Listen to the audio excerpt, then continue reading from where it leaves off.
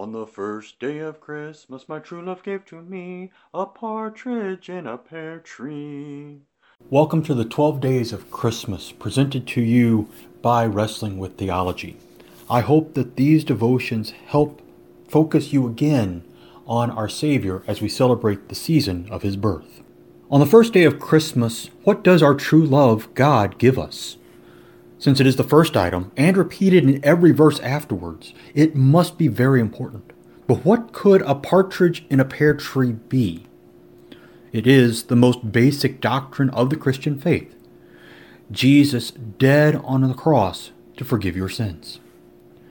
This Christmas afternoon, after the service is over and the presents are unwrapped, we look at the greatest present of all, the babe of Bethlehem, born to be the Savior of the world. He is the one person who was born in order to die.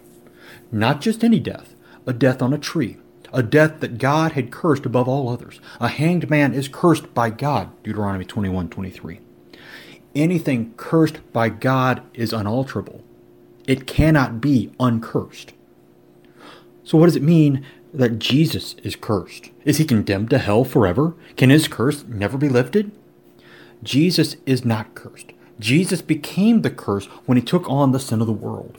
He bore it to the cross. Sin was cursed in his crucifixion. Sin is cursed by God. Sin is condemned to hell forever.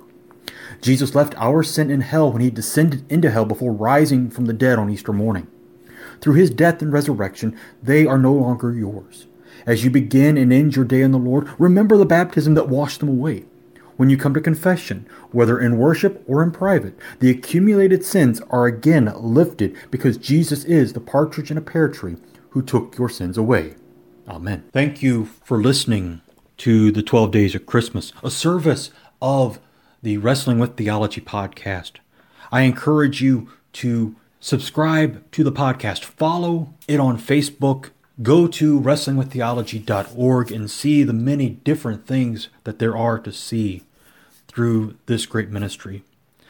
Once again, I humbly thank you for joining me for these couple of moments to look to our Lord as we celebrate the 12 Days of Christmas.